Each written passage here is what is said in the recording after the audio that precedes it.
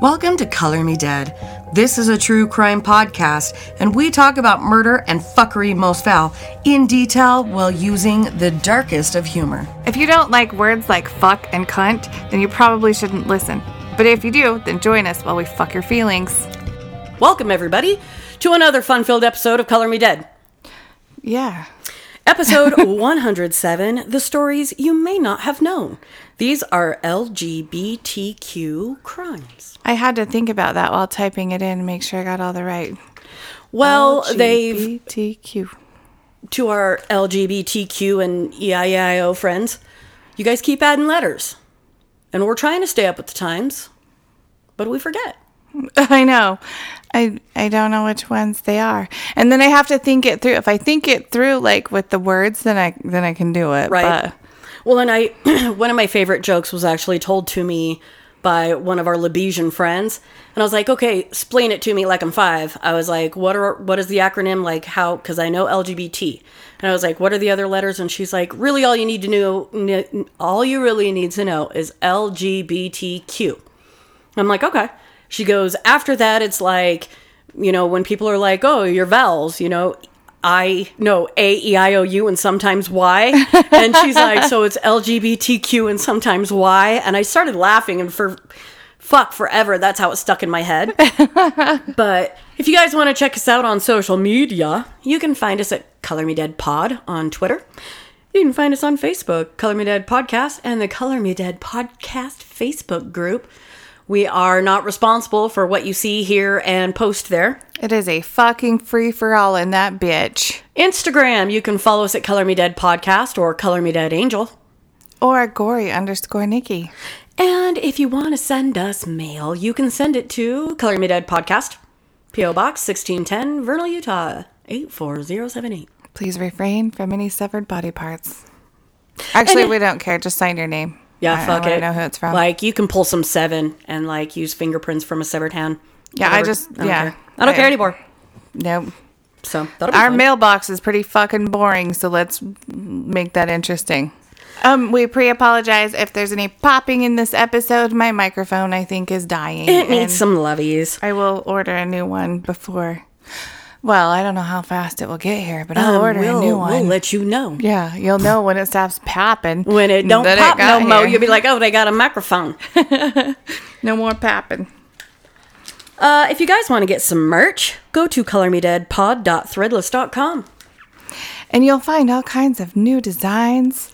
There's all sorts of things. There's clothing, there's bags, there's shower curtains, there's blankets, you guys name it. You can get it. And it's so amazing. And they come really, really fast, too. Like, considering that they're making them... Like they're printing and then shipping. It's quite quick. Yeah. Also, thank you to our Patreon examinator, Sharon Hoffman. And Melissa Morgan. Thank you. Thank you very much. Thank you so very much. If you guys want to donate to our Patreon, please do so. You can do that at Patreon or go to ageofradio.org/Color Me Dead. And it will give you a big button that says donate to our Patreon. And you can donate there. You can donate there. And you get ad-free episodes if you donate to Patreon on every level. So if you don't want to hear our ads, you can donate $1 and you don't hear them anymore. Fuck. And you might get it a little bit early too. Because as soon as I finish editing, I post it up on Patreon. So this is Pride Month. Happy Pride. Happy Pride. It's all rainbowy. I know. I love it. It's all colorful. So beautiful. So beautiful. So happy Pride to all of our LGBTQ listeners and supporters. And we wish you a fun-filled month of activities, celebrations where you are safe, loved, and accepted and respected just the way you is. Yes. Yeah. Just the way you are. Just the way you are. And if somebody doesn't love and accept you and appreciate you and respect you just the way you are, tell them to fuck off. Cut those bitches right the fuck out. Cut. Snip. Wasn't it Dave Coulier that was like, cut it out? Yeah. Yeah, fuck them. Cut it out. Anyway. Get them the fuck out. You be you, boo-boo. You do you. Mm-hmm. So these are some of the LGBTQ crimes that we were going to do.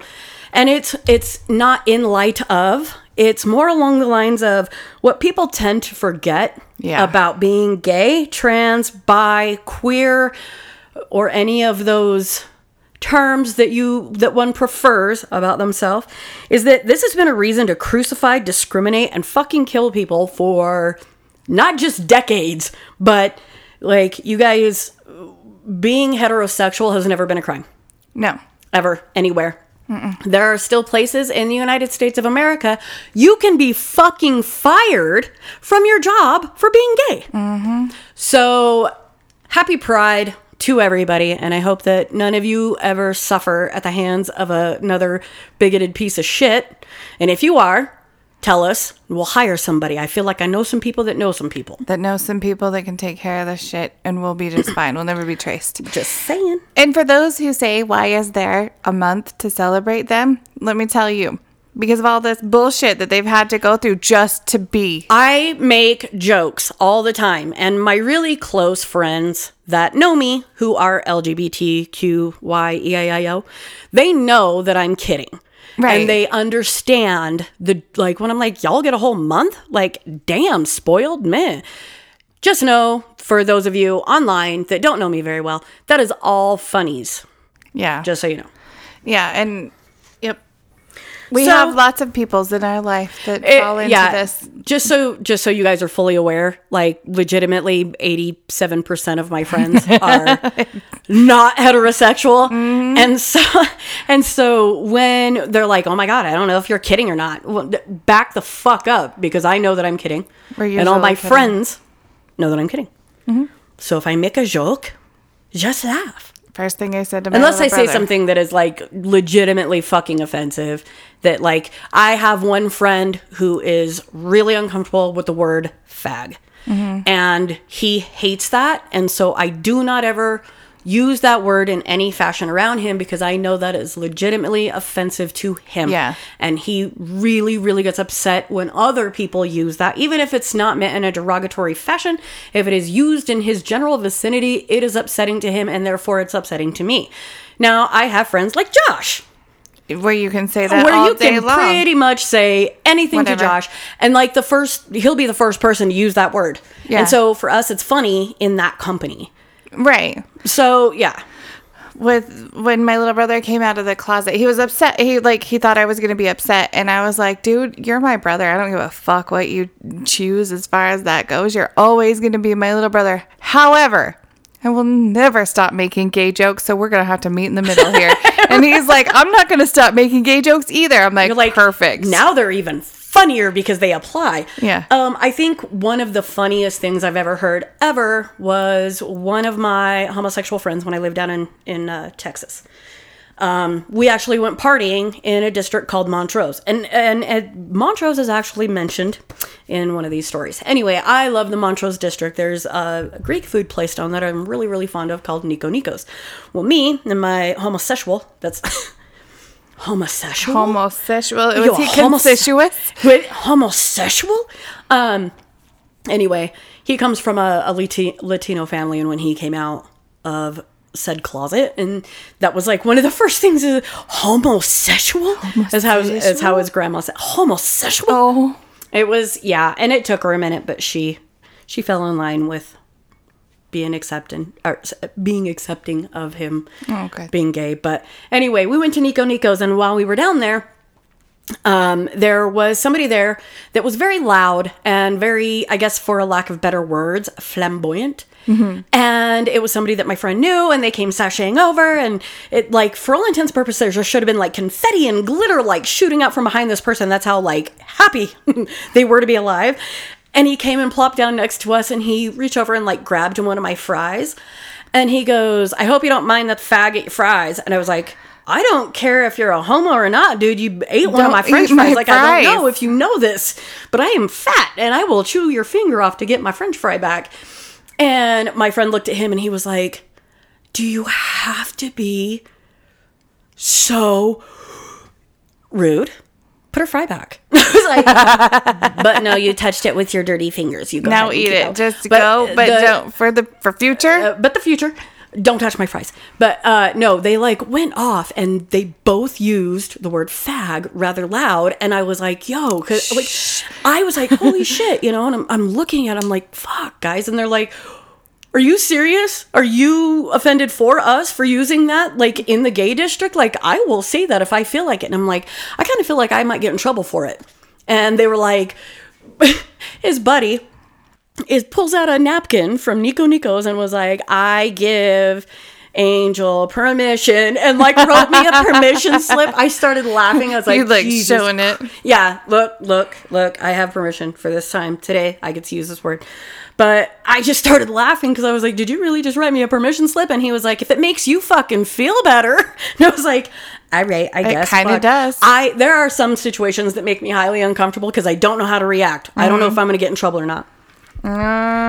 So it's important that we do this episode, and it just so happens to be that it's Pride Month, and I feel like if we're ever going to put a spotlight on something, now should be the time. And I feel like if there's ever a time and you are in a place and you see a situation where a member of the LGBTQ community is catching a rash of shit in a derogatory way for being a member of that community, y'all need to stand up for them and smack a motherfucker in the face and be like, sit the fuck down. Rule number 1, don't be a dick. That's pretty, fuck, dude, don't be a prick. I mean, it sounds simple enough.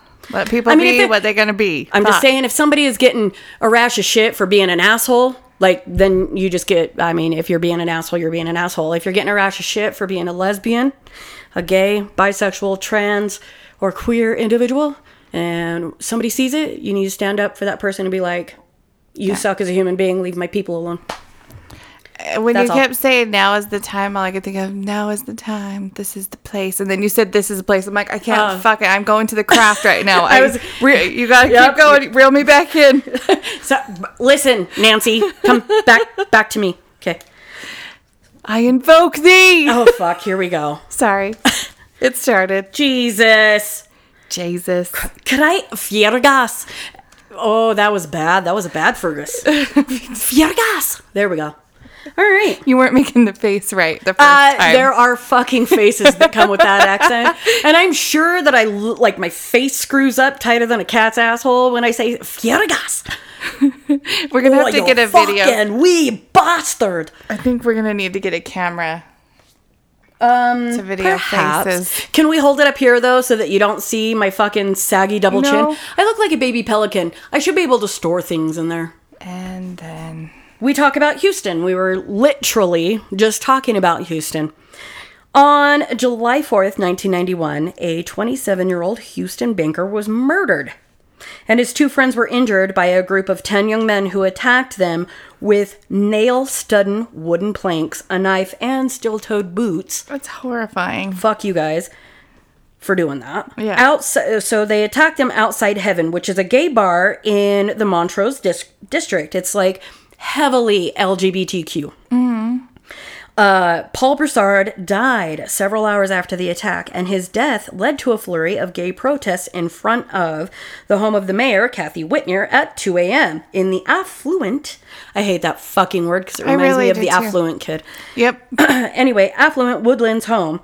This is where Queer Nation protested near the homes of many of the 10 attackers, and then later throughout the Montrose neighborhood. The latter was the largest LGBTQ civil disobedience action in the city's history. At the time, David Fowler, a founder of the local Queer Nation chapter, articulated what many felt. This is Houston's Stonewall. People have finally said that we're fed up, we've had enough, and we're not going to be found. We're fed up, we've had enough, and we're not going to take it anymore. At the time, city council candidate Anise Parker was as surprised as others that the LGBTQ protesters took to the streets in such volume. She told The Advocate, "Houston is not a city that supports protest well. Within days of Broussard's murder, all 15 members of Houston City Council, including the ones who opposed gay right ordinances previously, voted for a resolution asking then Governor Ann Richards to put a hate crime bill on the legislature's agenda. All 10 men were convicted of the killing. Only one remains in prison today, John Boyce, sentenced 45 years in 1992. The coroner had determined the stabbing, to which Boyce admitted to, was ultimately what had killed Broussard. Boyce has been up for parole several times and has been denied each time. Broussard's murder led to a long-time push for hate crime protections, which passed in Texas a decade after his death, but to this day still don't cover transgender individuals. In an area where Broussard was killed, the Montrose Remembrance Garden was dedicated last year to the victims of anti-LGBT crimes in that area as a means to foster peace and tolerance. According to the Dallas Voice, there have been 35 people killed in the neighborhood since a pastor's gay teenage son was killed in 1979, including Aaron Shearhorn, who was stabbed December 2010, escaped his attacker, sought refuge in a local gay bar, and was turned away only to be found again by his attacker, who then killed him. Jesus Christ. Yeah, man. I don't like it. That's what I'm saying. Like, I guess maybe I should be a little bit more conspicuous of my jokes sometimes, because I realize that the crime of being gay is fucking far-reaching, dude. Mm-hmm. So just know that if I make silly jokes, I really am teasing, and I would fucking fight to the death for you. I also had to sidestep a niece, because all I could think of was a niece Cavany. Fuck. I forgot about that. I can't remember which one of us said Cavany, but I think it was me instead of cavity. Cavany. A niece Cavany. Except for the fucked up shit is somebody would name a Cavany. That's cute.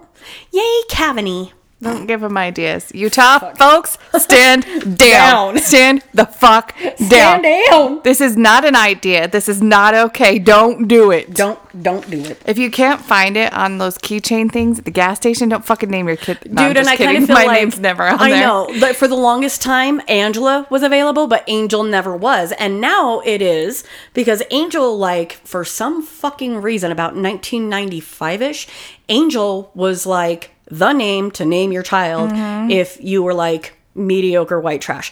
And for whatever purpose, there was like a mild outbreak. And now and the angels. Kind of. Don't fucking say it. It was a mild outbreak, a lot like herpes. Anyway, the point being, you can now find my name on little keychains. Hooray for me. You can't find mine because my actual name is a nickname. But mine isn't. Mine's a full name. Because most people named Nikki or Nicole, but I am not. Sorry. Sorry about that. The next story is about the Hamptons Road Hampton. Oh my God. Hi, I just want you guys to know it's 8 o'clock in the morning. I haven't slept. Nikki hasn't been up that long. We both have coffee left over, so fuck you. Yeah, and I didn't sleep hardly at all last night either. Like, I just couldn't go to sleep. So I'm not very conspicuous. Conspicuous. I said fucking conspicuous. All right. What? Cool. How about the Hampton Roads Killer? From 1987 to 1996, 12 gay or bisexual men were strangled to death and dumped in an area of Virginia called Hampton Roads. All but one were found nude. Most had been strangled. The other were too decomposed for the cause of death to be determined. Of the victims, all were last seen at gay bars in Portsmouth or Norfolk. I've been there. I have been there. I've been there. Yeesh. That's where my brother lived until like in 2 or 3 days. Not anymore. By 1997, the local gay community was up in arms over the lack of police attention to the crimes. But, said Shirley Lesser, executive director of Virginians for Justice, the general public was not. This is a quote from her. She says, "It's not gay friendly here. there is not a public outcry to solve gay murders.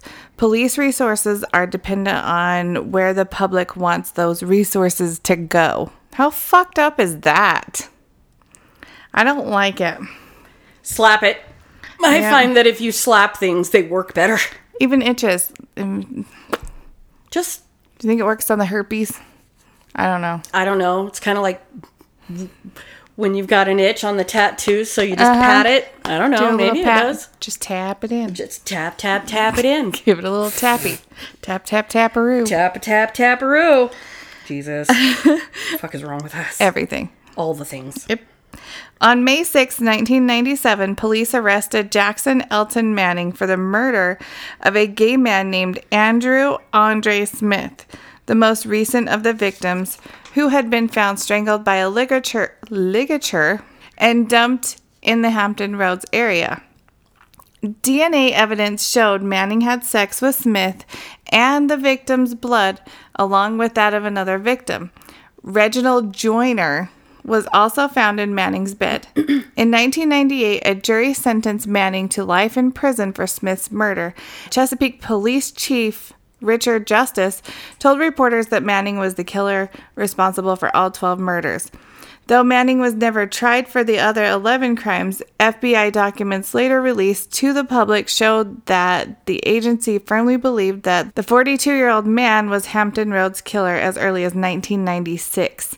Though his case caused profilers to rethink traditional victimology, as Manning, a black man, had both white and black victims, a rare modus operandi for a serial killer, the majority of whom target one racial group. After his arrest, there was no more similar crimes in the area. Weird. Funny how that works. After you read these things, you're like, fucking people suck. I don't like you. You know what? Here is my general rule of thumb. I call it SFW. It's called so fucking what? Now, if somebody doing something negatively impacts you, then yes, you should have a say in what that person's doing. Mm-hmm. If what that person is doing does not negatively impact you, it doesn't stop you from going to work, taking care of your family, paying your fucking taxes. It does not fucking impact you personally in any way, shape, or fucking form. SFW. So fucking what? Exactly. If somebody being LGBTQ, you got it. LGBTQ, sometimes EIEIO. If that person is not negatively impacting your ability to fucking lead a life, so fucking what? Leave them alone. Leave them the fuck alone. Mrs. Kravitz. Pay attention to your own shit. That's the lady next door on Bewitched. Yeah, she's always all up in it. You don't need to be her. Or we could just be August from the YouTube. Fucking worry about yourself. Yes. You can... Worry about yourself. Worry about yourself. You drive. Like, motherfuck. Is that person impeding your ability to life, liberty, and the pursuit of fucking whatever? No, probably not. Let me tell you how easy it is to tune out people that don't affect you directly, because I do it a little bit too well, but I do it. I don't understand how a person just being alive and doing something that you're like, okay, you know what? If that person is doing something that you don't think is okay, then don't do it. You don't do it. You don't do it for you, but don't fuck with them. Worry about yourself. Worry about yourself. SFW, motherfucker. So fucking what? Does it prevent you from leading a happy life? No? Then sit the fuck down. Take several seats, bitch. There are so many people out there. If we were all the same and all believed in the same shit, it would be so fucking boring. And it is okay to not have the same views on things. Politics being one. People can have different views and still be friends. It's okay. It's true. Me and Michelle King, we're still fucking friends. We have lots of things we disagree on. Politics included. Yeah. We're still fucking homies. It's okay. It is okay. But that's why we don't get into politics on our page. We're not a political podcast. We're a true crime podcast. Moving on. That was just my because so many people get so riled up over politics. That's why I hate them so bad. You and me both. But that's what I'm saying. I don't talk about them. I know that everybody doesn't have the same views as me, so I just don't fucking... You know what? Your political views in general don't prevent me from leading a happy, productive life.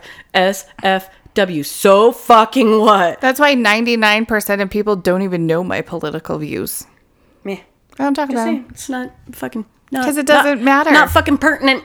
Yeah, it doesn't matter to anybody else but me. It truly just does not. So I don't need to share it. This story is about Gwen Amber Rose, who was an everyday teenager in many ways. A beautiful young woman who liked crop tops, blue jeans, and lived in a small community in Northern California, dreaming of one day becoming a Hollywood makeup artist. But on October 3rd, 2002, she went to a party bravely wearing a miniskirt for the very first time, and she never came home. The 17-year-old was transgender, and after Paul Merrill's girlfriend discovered that 17-year-old Gwen was transgender, decided to go and out Gwen at the party where both girls were attending. 4 men, Michael McGidson. Sorry, that looks like it should be Madison. It's not. Michael William McGidson, Jose Antonio Merrill, Horan Chase Nabors, and Jason, Cesares, beat Gwen, slashed her face, hit her on the head with a shovel and a frying pan, strangled her, hog-tied her, wrapped her body in a sheet, and tossed her in the back of a pickup truck. That's fucking horrifying. I don't like it. They drove her to a campground that was about 100 miles away from the Sierra foothills and dumped her body. Her mother didn't know where she was for days, and none of the partygoers reported the crime. And the media didn't cover her disappearance until Neighbors, who was one of the men who attacked her, a 19-year-old kid, was traumatized by what happened, led the police to her unmarked graveside. And just to recall for everybody, 2002. 2002. This isn't like the 80s. This is 2002. 2002. Gwen had allegedly had anal or oral sex with 2 of the men in the weeks prior to the party. She was a regular friend of Merrill's who had hung out at the house with other kids who drank and played dominoes. The men who killed her were all considered her friends. Jesus. She was certainly not the first trans woman or trans kid to have been murdered, but her killing was shocking by the extreme violence of the act and by the time and location where it occurred. Where it occurred, in Newark, California, part of the Silicon Valley, just 30 miles of San Francisco. Her local high school was in the process of rehearsals for the Laramie Project, a play about the anti-gay murder of Matthew Shepard. In essence, the town of Newark lived through what Laramie did as the local school performed a play about the very same experience. Kathy Renna, the former... Oh my God, I'm like fucking this up. Okay. In essence, the town of Newark lived through what Laramie did as the local school performed a play about the very same experience, said Kathy Renna, the former news director of the Gay and Lesbian Alliance Against Defamation. Gwen's supportive and loving family stood up and demanded justice. Renna says, with media attention, "Good came from evil to me. The most important and moving part of Gwen's story is her mother, Sylvia Guerrero, her ongoing fight for her child, and the historic legal fight to have Gwen's birth certificate changed to female posthumously." Guerrero told the reporters that the tombstone would have read Gwen, and that Araujo would be buried in the prettiest dress that she could find. I know. After the initial mistrial, September 12, 2005, McGidson and Merrill were convicted of second-degree murder, but not convicted of hate crime enhancements, which they fucking should have been. Yeah, they should. Nabors pleaded guilty to voluntary manslaughter in exchange for his testimony against the other killers. He got an 11-year sentence in prison. Cazares, who insisted that he wasn't at the party at the time of the killing and said that he only covered up the crime, eventually struck a deal with the prosecutors and got a 6-year sentence. The San Francisco LGBTQ Community Center released a statement expressing the disappointment many felt upon hearing that the hate crime charges did not stick. The jury did not see fit to find these men guilty of a hate crime. That hate did not play a role in the murder is fucking unimaginable. Yeah. But then I'm just curious. 2 of those men had sexual relations with Gwen. That week. Right before that. So it was okay then, but it wasn't okay. Did they not know? And then suddenly it was fucking evil and bad and dirty and y'all did that shit. Doesn't matter who you did it with them. Just saying. This was a transgender youth who was interrogated, brutalized, sexually assaulted, and humiliated before her death based on her transgender status. Transgender musician and activist Shauna Vigaro told the Bay Area Reporter she wanted community pushback after the verdict. The overkill of the actual murder speaks to the fact that this was a hate crime. We have to remember that the freedom we enjoy in being out and expressing our gender comes from the fact that we have been fierce and we have been proud and we have been loud, and I don't see that right now. Gwen being transgender was not a provocative act. She was who she was, said Alameda County Assistant District Attorney Chris Lamiero, who prosecuted the case and had to battle at least one defendant's transgender panic defense. That's a fucking defense? Transgender panic is a defense. It sounds like it. Okay. Or something. How about if you are that concernicus about who you're doing certain sex acts with, maybe y'all should take a little time to get to know the person that you're being that intimate with. If those are going to be things that you panic about later. What is this you're speaking of? Hey, I'm just saying that if I get into the middle of some shit and the chick, and the person I'm fucking happens to be a chick, we doing this shit. You're like, all right. I'm not going to panic about it later. It's a game changer, but all right. Hey, man, it wasn't part of the original plan, but all right. Let's do this. I'm just saying, I'm not going to fucking smack somebody with a fucking shovel over it. No, fuck. What the fuck is transgender panic? And where does somebody even, I'm sorry, I'm laughing. How the fuck does somebody straight-faced in a tie look another human in the face and be like, he had transgender panic? And be serious about it. And who is like, I need some money for, what is it? Oh, God. Suffering and... Oh, my God. Pain and suffering. Pain and suffering because of transgender panic. What the... All right. Hey, I get it. Like, if you don't want to be with another person of the same sex, physically, whatever, if that freaks you out, okay. But that does not give you the right to bury somebody after you brutalize the fuck out of them. But you should also take 5 and maybe be a little bit more conspicuous. Be a little more conscious in your choices of who you're being sexually active with. I'm just saying. Ding, ding, ding. Like, you didn't give a shit when it was going on. I don't know, but whatever. Yeah, as soon as you got off, you were cool with it until other people found out that... I think you need to reel your shit in. Just fucking transgender panic. Sorry, small rant, transgender panic. Okay. However, I would not further ignore the reality that Gwen made some decisions in her relation with defendants that were impossible to defend. I don't think most jurors are going to think that it's okay to engage someone in sexual activity knowing they assume you have one sexual anatomy when you don't. Excuse me. I don't think most jurors are going to think it's okay to engage someone in sexual activity knowing they assume you have one sexual anatomy when you don't. Okay, I'll agree with that.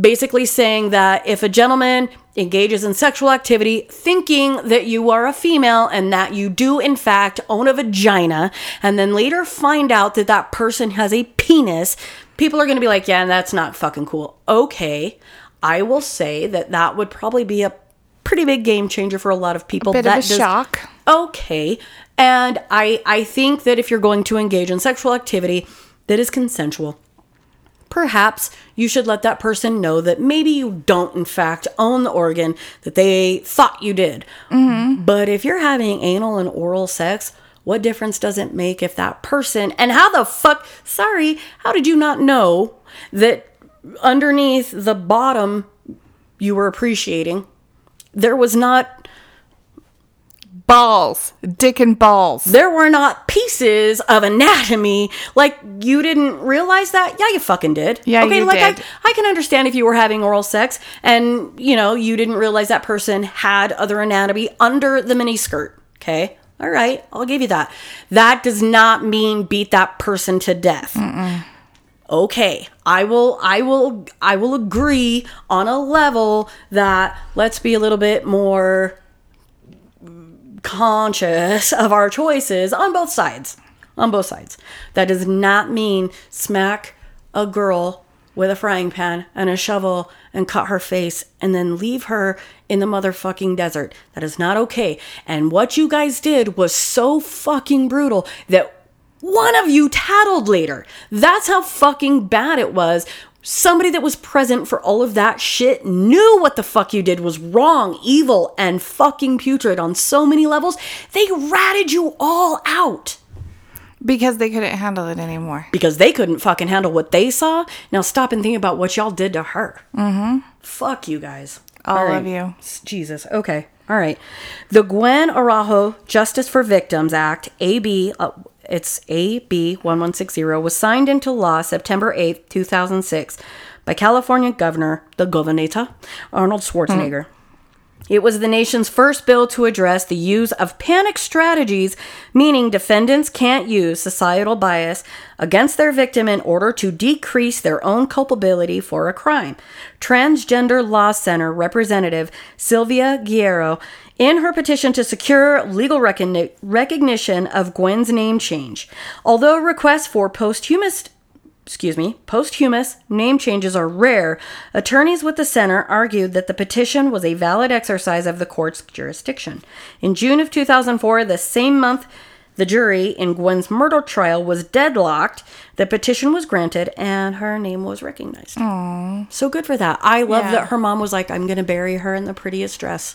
Oh, I know. Jesus. Jesus. But let's just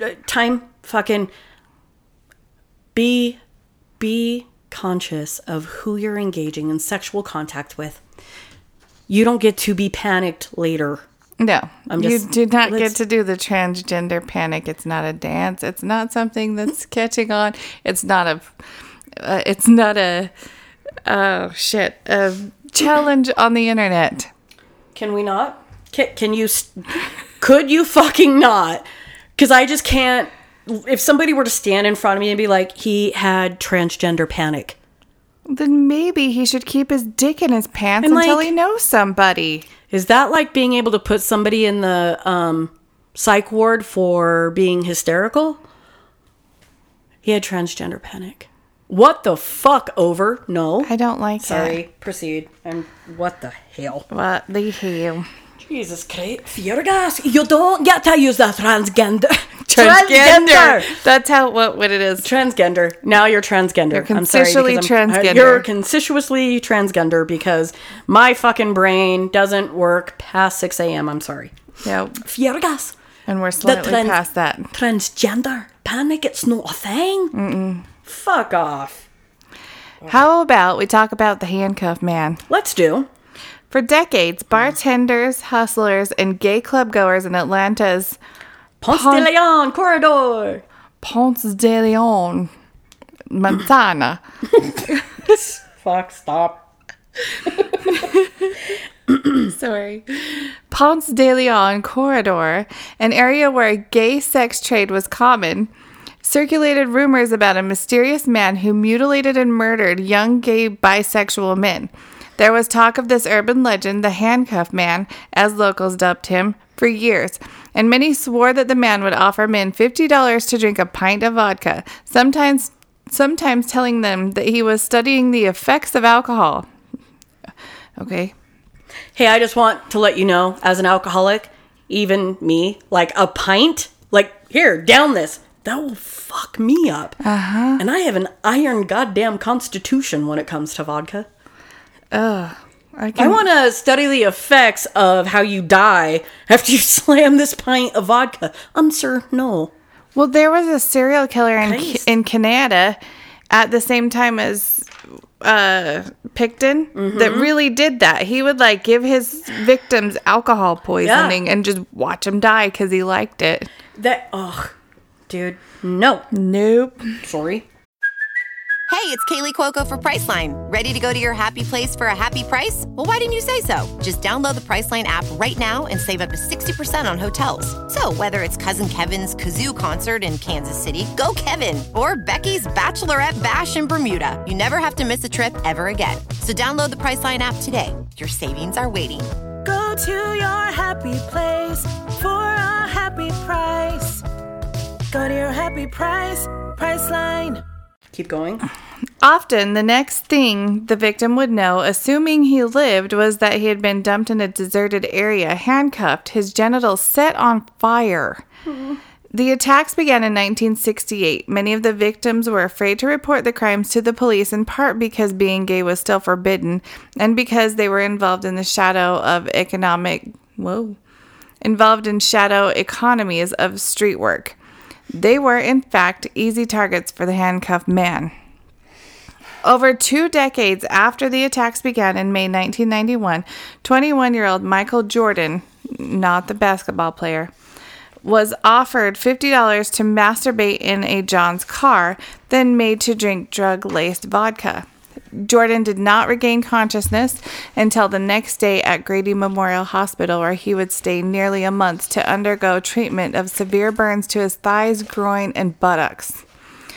Jordan had been warned by a local bartender to stay away from a John that night. Like many in the area's gay community, Phoenix bartender Bill Adamson knew exactly who the handcuffed man was. Jordan's attack galvanized local lesbian and gay leaders, who then urged police to take the stories of the handcuffed man seriously. At one point, getting police captain Ken Bowles to admit that the activists had a point. That the department's sex crimes unit had been slow to respond. A day later, Flack said Boyles was misquoted. Wealthy local attorney Robert Lee Bennett was identified as the handcuffed man, but before police made an arrest in the case, editors at the Atlanta Journal-Constitution, the city's largest newspaper, agonized over whether to withhold the suspect's name, as was their tradition, or to print the name of public safety. After numerous victims identified Bennett as the attacker, the editors decided to print his name. A day after they did, police in Tampa, Florida requested Bennett's information. Later, they charged him with an attack on Gary Clapp, a Florida man who had been burned so severely that both of his legs had to be amputated. Stop with the burns. Can we not burn people, please? Don't do it. Prosecutors in Georgia and Florida negotiated a plea bargain for Bennett, in which he would plead guilty to the attempted murder of Gary Clapp as well as 2 counts of aggravated assault in Georgia, and could serve a concurrent 17-year sentence in Florida for all of his crimes. LGBT activists were understandably outraged by the sentence, with Lynn Cothran, chairperson of Queer Nation, telling reporters at the time, quote, "It's a sad situation when people can get away with torture, intimidation, and hate. There's obviously a problem with the system." Many hypothesized that Bennett's sexual sadism was a result of his internalized homophobia. He didn't admit to being gay until he was incarcerated, and he died in prison on April Fool's Day in 1998.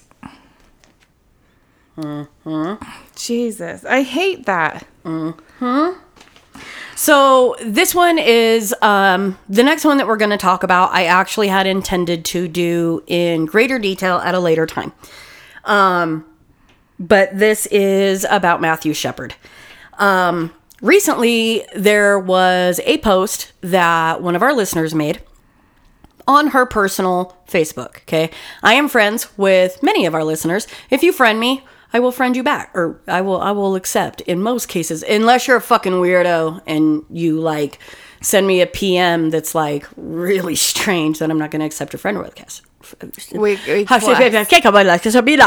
Gender. Gander. Juice. Mosquitoed. Anyway, she had posted something in regards to why do we celebrate Pride as a month, and the reason we celebrate Pride as a month is for all the heinous shit that happened prior and continues to happen to people. And this is what she had posted, was something about Matthew Shepard.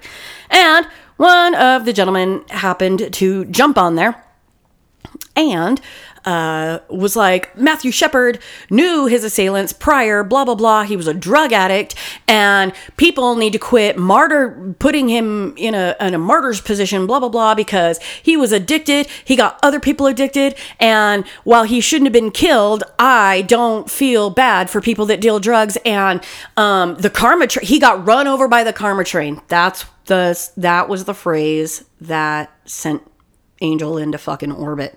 Yeah. Unfortunately, Nikki knows all too well that if I see something and I fucking go from 0 to 100, there's pretty much no stopping me. It's like that Drake song, 0 to 100 real quick. Yeah, dude, I cut out some words. Yeah, you can watch me go into fucking orbit with anger real quick. And unfortunately, this happened on a listener's personal post on her personal page. I apologized to her and offered to delete it, to which she said, no, I agree with you. I jumped down homeboy's throat and was like, so what you're saying is that he wasn't killed for being gay, because he fucking was. What you're saying is it was all drug related, and that somehow you don't give a shit because he dealt drugs to people. He created addicts, and that made him less of a human being, and that the karma train ran him over. I was like, you can't, in the same sentence, in the same fucking breath, you were like, this person shouldn't have been killed, but he was a drug addict and he dealt drugs and he made other addicts. Well, guess what? Somebody sold him drugs. And before he was a drug addict, or before he dealt drugs, somebody did the same shit to him. And it doesn't make you any less of a motherfucking person. He was still somebody's son. He was still somebody's friend. He mattered to people. And I don't give a shit if he did drugs or not. What fucking happened to him was horrifying. So when you're like, he got run over by the karma train, bitch, I fucking hope that never happens to you. That something happens to somebody in your family and somebody has the goddamn I was going to say the atrocities. Merds, I get merds mixed up. Has the fucking audacity to be like, well, karma fucking train ran him over because he did drugs. No. Fuck you. Don't come at me with that shit. Just because somebody did drugs, was an addict, whatever, it doesn't make them any less of a fucking person. It doesn't make what happened to them any less fucking horrible. And it doesn't take away from the fact that what happened to him could have been partially drug related. It doesn't fucking matter. No. Murder is not okay. It's bad. Unless they raped a small child or raped anyone. Then murder him. Yeah, like at that point, I have no fucks to give. Then I don't feel bad for you. But to like, I wish people would realize how fucking stupid they sound when they say shit like, he shouldn't have been murdered, but the karma train ran him over, and I don't have any sympathy for drug dealers. Yo, you need to reel it on in, because your fucking idiocy is oozing out of every pore, and I'm afraid you might get some on me. So step the fuck back with that shit. Off now is the direction in which you need to fuck with that. I'm sorry. Where can you get with that? The fuck out of here. I said that to my son because I'm a good mom. He'll be 12 in a couple days. Mary. And he said something and we were just fucking around, and I was like, dude, off is the direction. And he looked at me. I was like, in which you need to fuck. And he laughed. He lost his shit. Just so you know. But don't do that shit where you're like, oh, somebody did drugs, so it somehow makes them less of a fucking person. Don't. Not within earshot of me. Don't. With that shit, make an addict less of a human being, because I will jump up and down your candy ass. That is no shit. So this is about Matthew Shepard. sorry, I went off on my little tangent. We're back now. Back now. This is considered Laramie's great loss, in my opinion. And so much has been written about the brutal murder of Matthew Shepard, who was killed the same year that James Byrd Jr. was murdered in a really nasty anti-black hate crime. The facts of this case have already been etched in a lot of LGBTQ memories. Matthew Wayne Shepard was 21. He was a student. He was a poli-sci major at the University of Wyoming. On October 6, 1998, Shepard met with Russell Henderson and Aaron McKinney at a bar in Laramie, Wyoming. The men offered to drive Shepard home. Instead, they drove him to a desolate rural area where they tortured Shepard, robbed him, and tied him to a fence and left him to die. He was discovered some 18 hours later by a bicyclist who thought that Shepard was a scarecrow. Okay, if I get really upset and if I might actually cry. Because this shit all went down about the time that like some of my friends were trying to come out. Mm-hmm. And this did not make it any easier considering we live in a very small rural area. So anyway, the bicyclist thought Shepard was a scarecrow. According to media reports and the book Elusive Shadows, Justice, Media, and Socially Significant American Trials, his face was completely covered in blood, except where tears had washed the blood away. Taken to a hospital in nearby Fort Collins, Colorado, Shepard remained in a coma for several days before he died of severe brainstem damage, which shut down his internal organs and his heart. He had fractures to the front and back of his head and numerous lacerations on his upper body from being pistol whipped. Okay, remember what we said about the pounds of pressure that it causes, like that is required for a fucking pistol whip to break a bone and create those kinds of things, because we talked about it in Emmett Till. The murder was so shocking that a candlelight vigil sprang up, not just in Laramie, but larger city like San Francisco and New York. And Shepard's mother, Judy, became a champion of hate crime legislation. Because there was no hate crime law nationally or in Wyoming at the time, neither of the killers could be charged with one, even though one of them had admitted to his girlfriend that the attack was, in fact, spurred by homophobia. So, to the gentleman that made the comment on a listener's page, if you're listening, and you fucking should be, you can tell your friend that I politely advised him to insert his fucking opinion and his head far up an ass, preferably his own. Because one of the killers, in fact, said it wasn't fucking drug related. It was, in fact, a homophobia spurred crime. Both Henderson and McKinney asked their girlfriends to offer them alibis. On trial, McKinney tried to employ a gay panic defense. What the fuck is with the panic defense? A sort of temporary insanity in response to an alleged sexual advance from a much smaller, unarmed victim. His girlfriend, however, told prosecutors that the men... Listen to this, that the two men pretended they were gay to get him into the truck to rob him. That's such fucking girlfriend shit. ratted you out, bro, because you're a piece of shit and you deserved to be tattled on. Henderson made a plea for 2 consecutive life terms, while McKinney was found guilty of felony murder. Shepard's parents interceded on McKinney's behalf, saving him from the death penalty. The victim's mom and dad saved him from the death penalty. Let that sink in.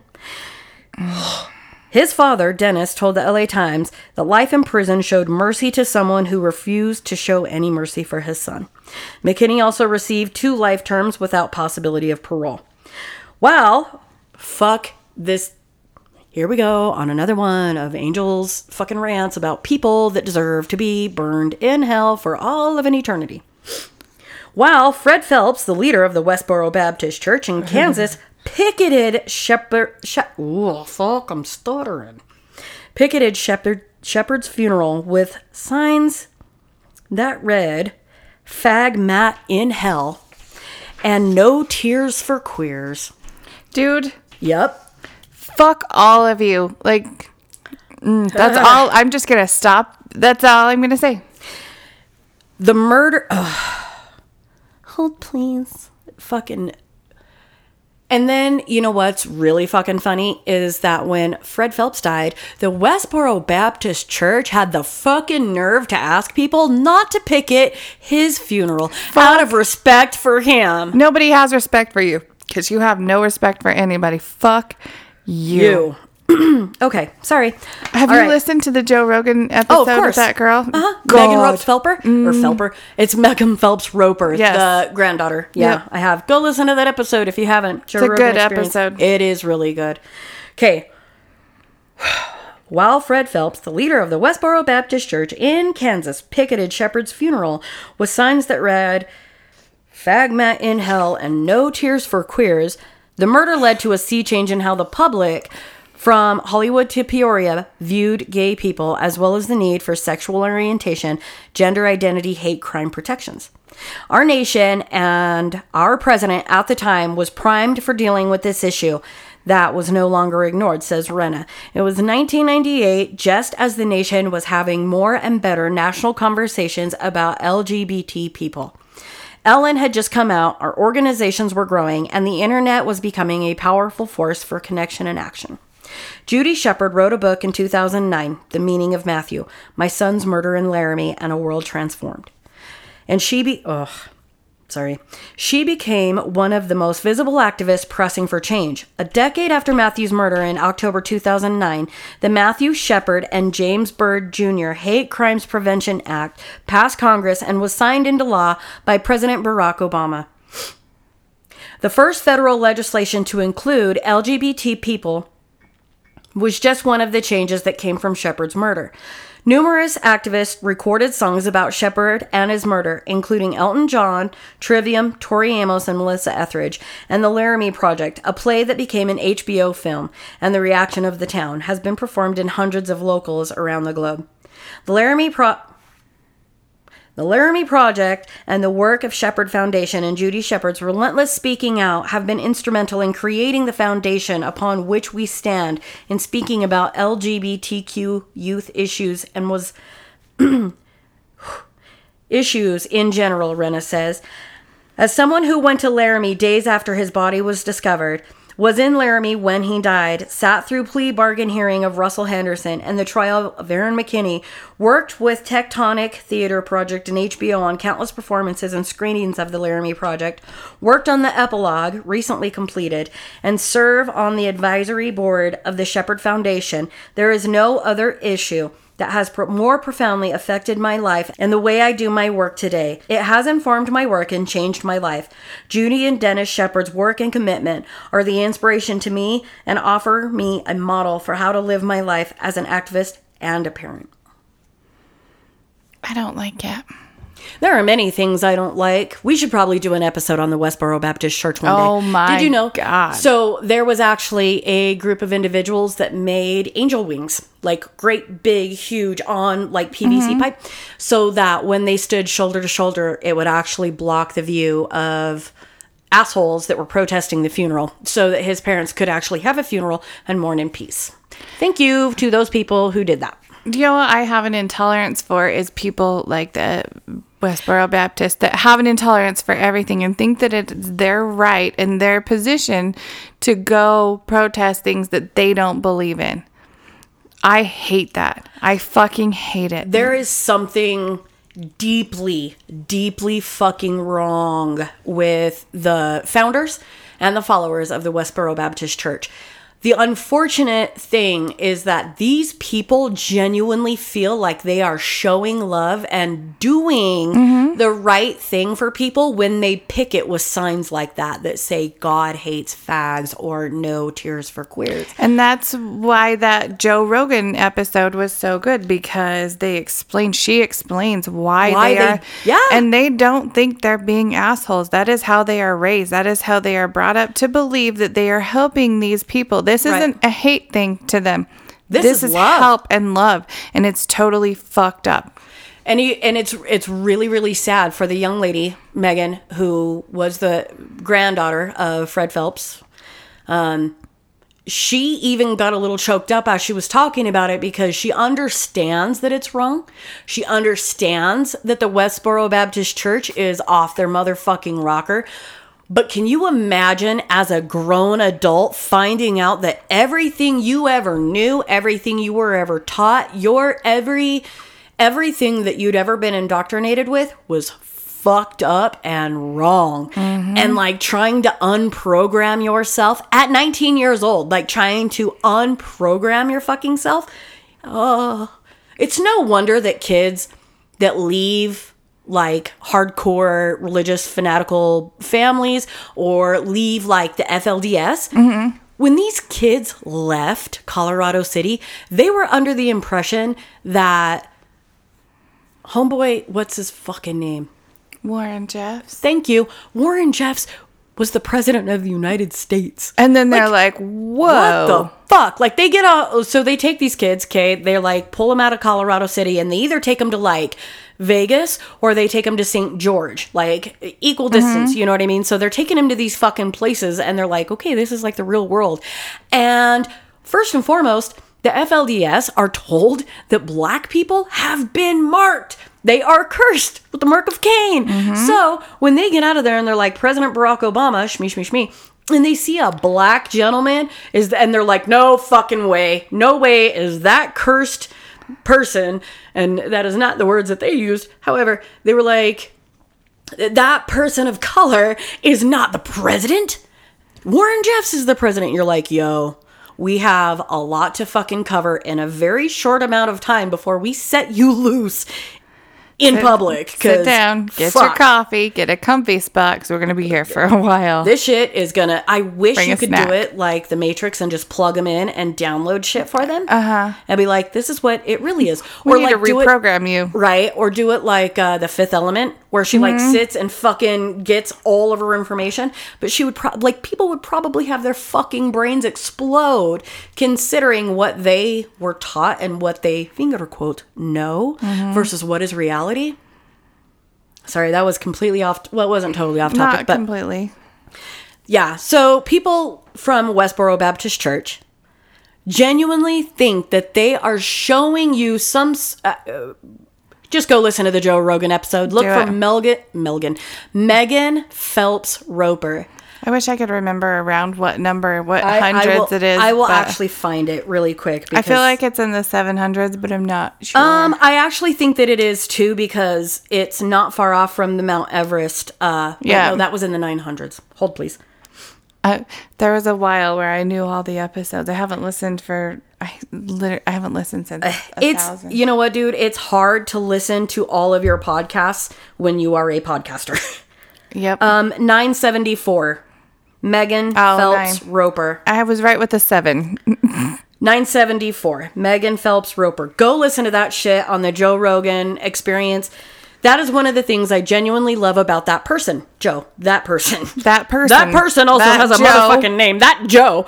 He has such an insane variety of guests. I genuinely love it because there are episodes that I intentionally passed over because I thought, oh, it's one of those MMA guys. It's some fucking meathead talking about fights. And it's not that I don't love the MMA, because you know I do. Oh, yeah. But I was like, what could that person possibly have to discuss for 3 fucking hours that I'm going to be into? Because I like watching the fights, but when they start talking about like tactical shit and You like tune it out. You're like the "Whatevs." meat and taters of fighting, my brain doesn't want to. And then I went and listened to one of the episodes, Tate. I'm drawing a blank on Homeboy's last name. That episode is I know which one you're talking fucking about. awesome. And thanks to Spencer, because he was the one that was like, dude, did you go listen to this episode? I'm like, I have not. He's like, do me a favor, because he's like, I know exactly why you're not listening to it, and it's a fucking bomb episode. And I was like, all right. Went and listened to it. Holy shit. Smart motherfuckers. And the thing that I love about Joe Rogan too is that he researches everything. He does an episode a fucking day that is like 3 hours long, and he researches every subject that he talks about. He has such a wide variety of things, knowledge, that I'm like, you're just supposed to be a stupid comedian. He is a smart motherfucker, and he's not like set in one way either. No. One of my favorite things come from him. I've said it a million times before, but when he says that this is my opinion, but you can change it with facts and, you know. That's one of the things when he was joking with somebody, and I actually took this phrase from him, oh, you with your fucking facts and logic, because he is an open-minded motherfucker. Yes. And when he sits down with somebody, he might not, excuse me, I have a coffee bubble stuck. He was like, I might not necessarily agree with everything that you have to offer. It doesn't make sense to me. So present me with something to change my mind. Not an opinion. You've got to show me Facts. show me on the map where it fucking makes sense. And he does. This person was like, shmee, shmee, shmee, shmee. And he's like, oh, you with your facts and logic. Mm-hmm. But he was like, I have an opinion. If you can persuade me otherwise with information, actual information, please do so. Yep. It's fucking awesome. Anyway, back at the ranch. Love him. All right. We can go to the next story, which is the Two-Spirit tragedy. And this one is actually very close.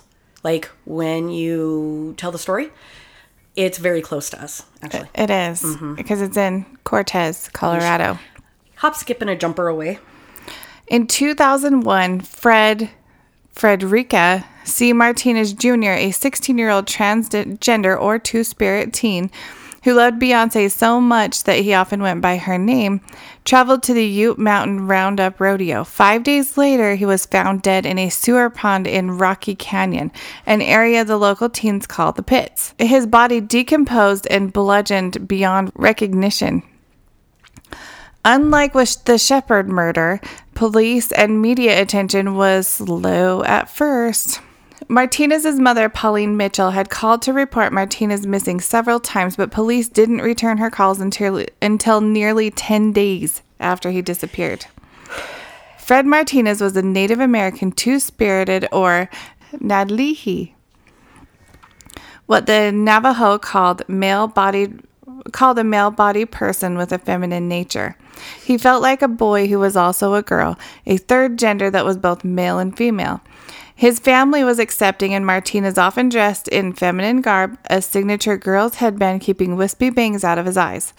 By all accounts from teachers, counselors, and friends, he was a healthy, happy, well-adjusted freshman at Montezuma Cortez High School. But after the rodeo that night, Martinez met an 18-year-old named Sean Murphy at a party and accepted a ride from Murphy and one of his friends. The two dropped Martinez off, but he and Murphy met again later, and the reason has never been fully explained. Murphy later bragged that he had beat up a fag. Quote, "Fuck you." See, that's when you're not allowed. No. Where's the spray bottle? No. At the time, Martinez was the youngest person to die of a hate crime in the U.S. Murphy was later arrested and charged with second-degree murder, but both Mitchell and many victim advocates argued the local police should have investigated sooner and informed Mitchell of developments in the case. She reportedly read her child's autopsy results in the local newspaper.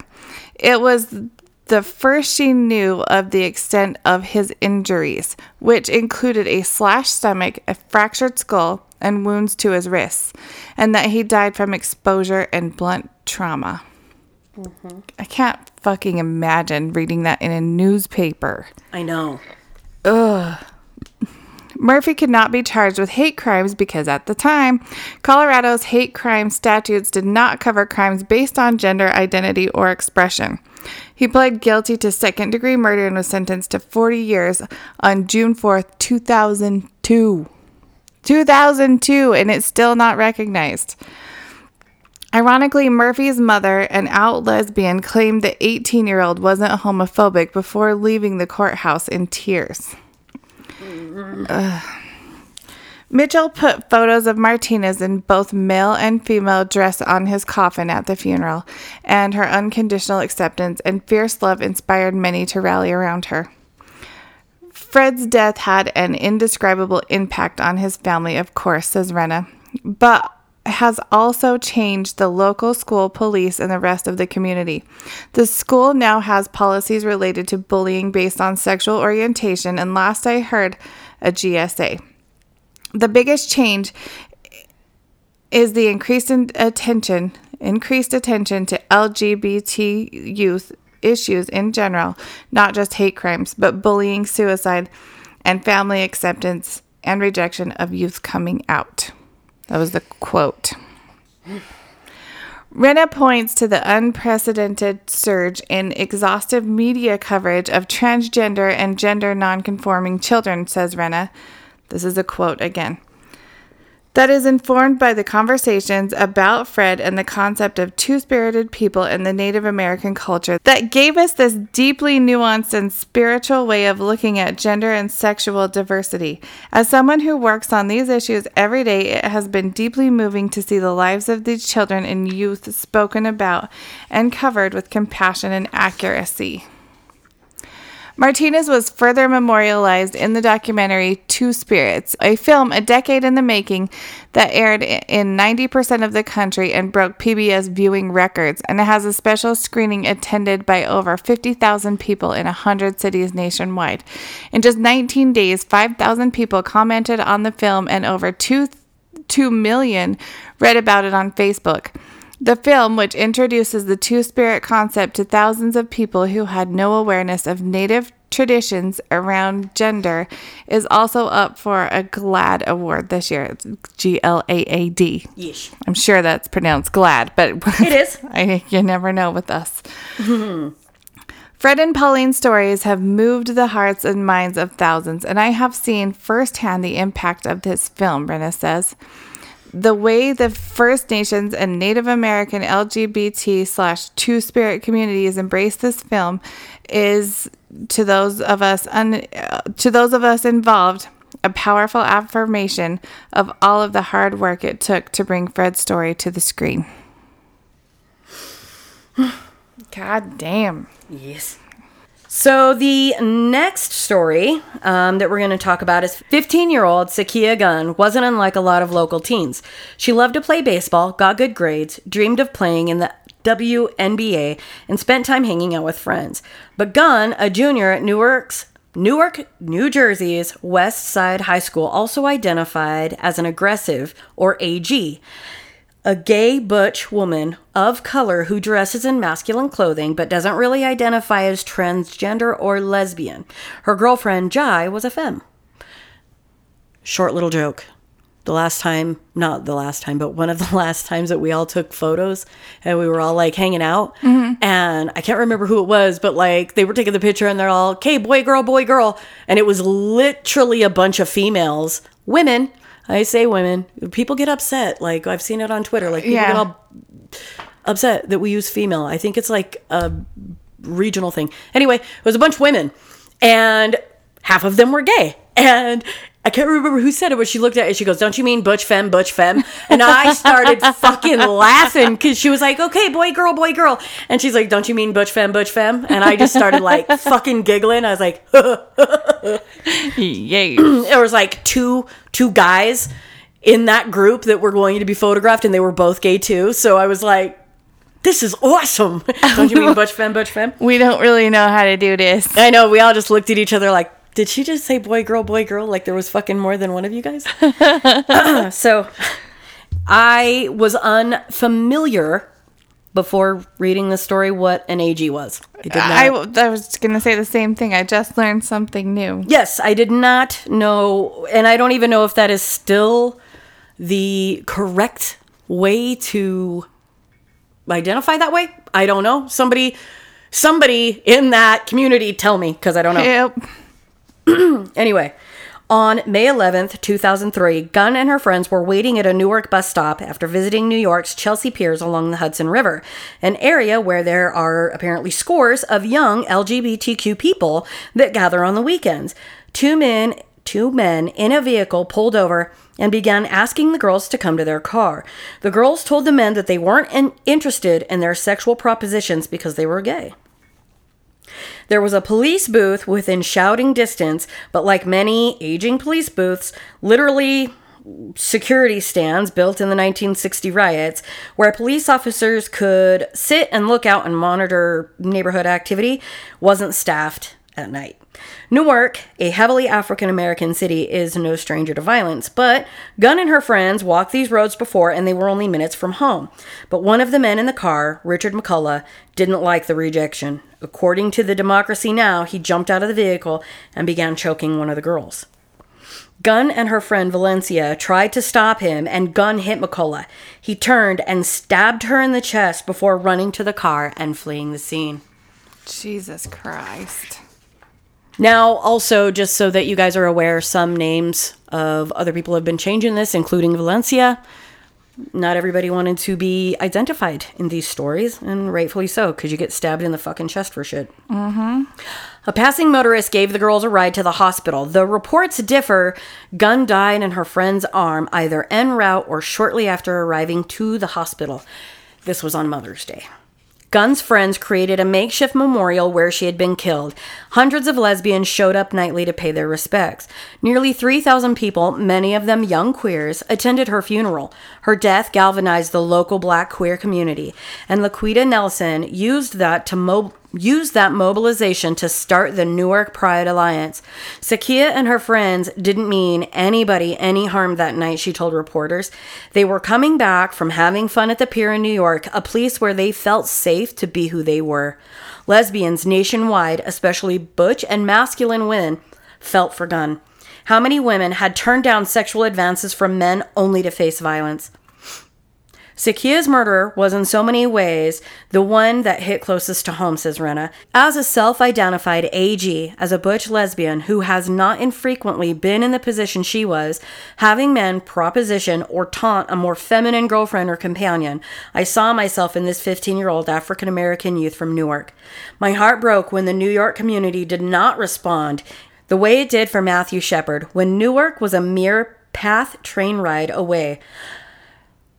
I was one of only a small handful of people who were not African American at her funeral, and seeing the pain in their faces and seeing the pain in the faces of thousands, it pained me to not have the larger LGBT community gather in anger, protest, and grief as they did on the streets of Chelsea for Matt.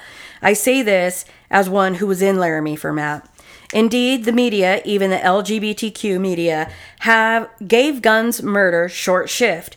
Professor Kim Pearson from the College of New Jersey did a study comparing media coverage of the Gunn case to the 1998 murder case of Matthew Shepard using the LexisNexis database. She found out that there were 659 stories in major newspapers about Shepard's murder, compared to only 21 articles about Gunn's murder in the 7-month period after their attacks. Pearson also reported that Shepard's killers were arrested and convicted during that period, but it took almost that long for Gunn's killers to even be indicted. One only had to do the math, Renna says, to understand why the lack of interest. Poor, person of color, gender nonconforming. Who cares? Renna says, well, we did. I was at GLAAD when we fought for the New York Times and CNN to cover her death, which still haunts me, since I would have reacted in exactly the same way she did in her situation. Meeting another accepting and loving family who could not voice their grief was painful.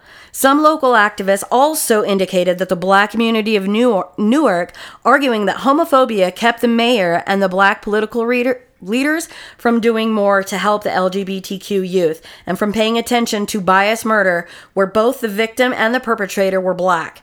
Kelly Cogswell and Anna Simo asked in The Gully, where are the professionally outraged activists like Al Sharpton, who usually appears en masse to hold politicos accountable when young black people are cut down by hate and no one's doing anything? After all, he didn't let white censorship and racism stand in the way of protesting the murder of Amadou Diallo in New York, or Timothy Thomas hundreds of miles away in Cincinnati. The reason why Sakia Gunn was killed and why her murder has faded from the headlines is that both whites and blacks wish young black queers would disappear. Until things change, they will, thanks to violence, AIDS, and hate. As with Shepard and Brandon Teena, Gunn's life was memorialized on a film, Dreams Deferred, the Sakia Gunn Film Project, a powerful documentary that dissects both homophobia that caused this murder and questions that lack the media coverage of her murder. Today, that police booth on the corner near where Gunn was killed is staffed 24 hours a day, a promise former Newark Mayor Sharp James made in 2002. Good. God. Yeah. That's another case that I actually want to cover, is the Tina Brandon case. And if people aren't familiar with that one, that is the movie that Hilary Swank played Brandon Tina in Boys Don't Cry. Yeah. You ever want to fucking cry yourself to sleep over shit? Fuck, for Go watch that real. shit. And that is going to be where we leave you guys until next week. Where we have more. Yes, while we are in the midst of celebrating Pride and hugging our... I almost said big gay friends, because... Hold please. South Park, Big Gay Al's Big Gay Boat Ride. I was saying Big Gay Al's Big Gay Gay Boat, Sanctuary. yeah. Big Gay Animal Sanctuary. That like was what the it- first episode. That was like, if you go to Ted's house. Okay, so Ted, and I'm going to hold back his last name just in case he doesn't want me to say it out loud. Teddy grew up here in the basin with us, and he actually lives in Florida right now, and he's going to transplant. He's moving all the way up to Seattle. Oh, damn. I know. That's a This change. Fucking Teddy's one of my favoriteest gay people. He has 9 chihuahuas. Okay? Big Gay Ted's. Big Gay Big Ted. Gay Animal Sanctuary. Big Gay Chihuahua Sanctuary. And 9 of these adorable little things, and he puts them in fucking costumes and shit. They're even tattooed on his fucking body, okay? Oh. So when it used to be like an ongoing joke about the big gay, like, it's Big Gay's Big Gay Animal Boat Ride. It was fucking funny, so please don't take that the wrong way. So maybe don't be a bigoted prick. And Stay out of chalk lines. Goodbye.